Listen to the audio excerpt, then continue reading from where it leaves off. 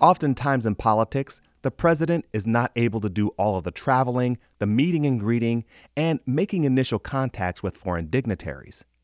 Instead, he'll appoint an ambassador to go ahead of him to lay the groundwork, or even to make decisions on his behalf, almost as if he were speaking for the president.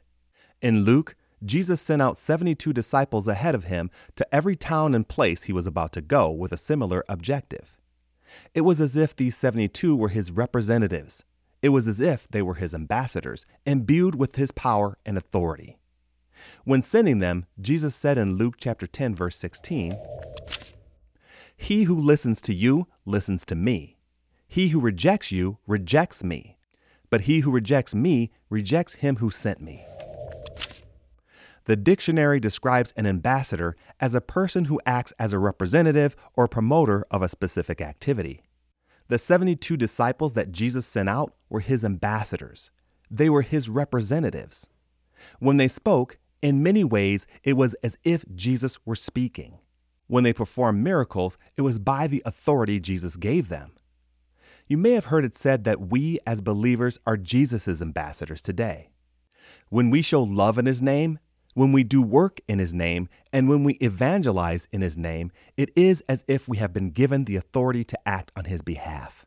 And I would argue that even when we are just going about our day, living our lives, we are still his ambassadors. We never clock out. So, if you are a believer today, I would encourage you to take on the mindset of an ambassador of Christ. He wants us all to go into the harvest field. As Jesus said earlier in the same chapter, the harvest is plentiful, but the workers are few. We are his workers. If we are already few in number, what will happen if some or most of us decide not to go into the harvest field? So I would encourage you to go.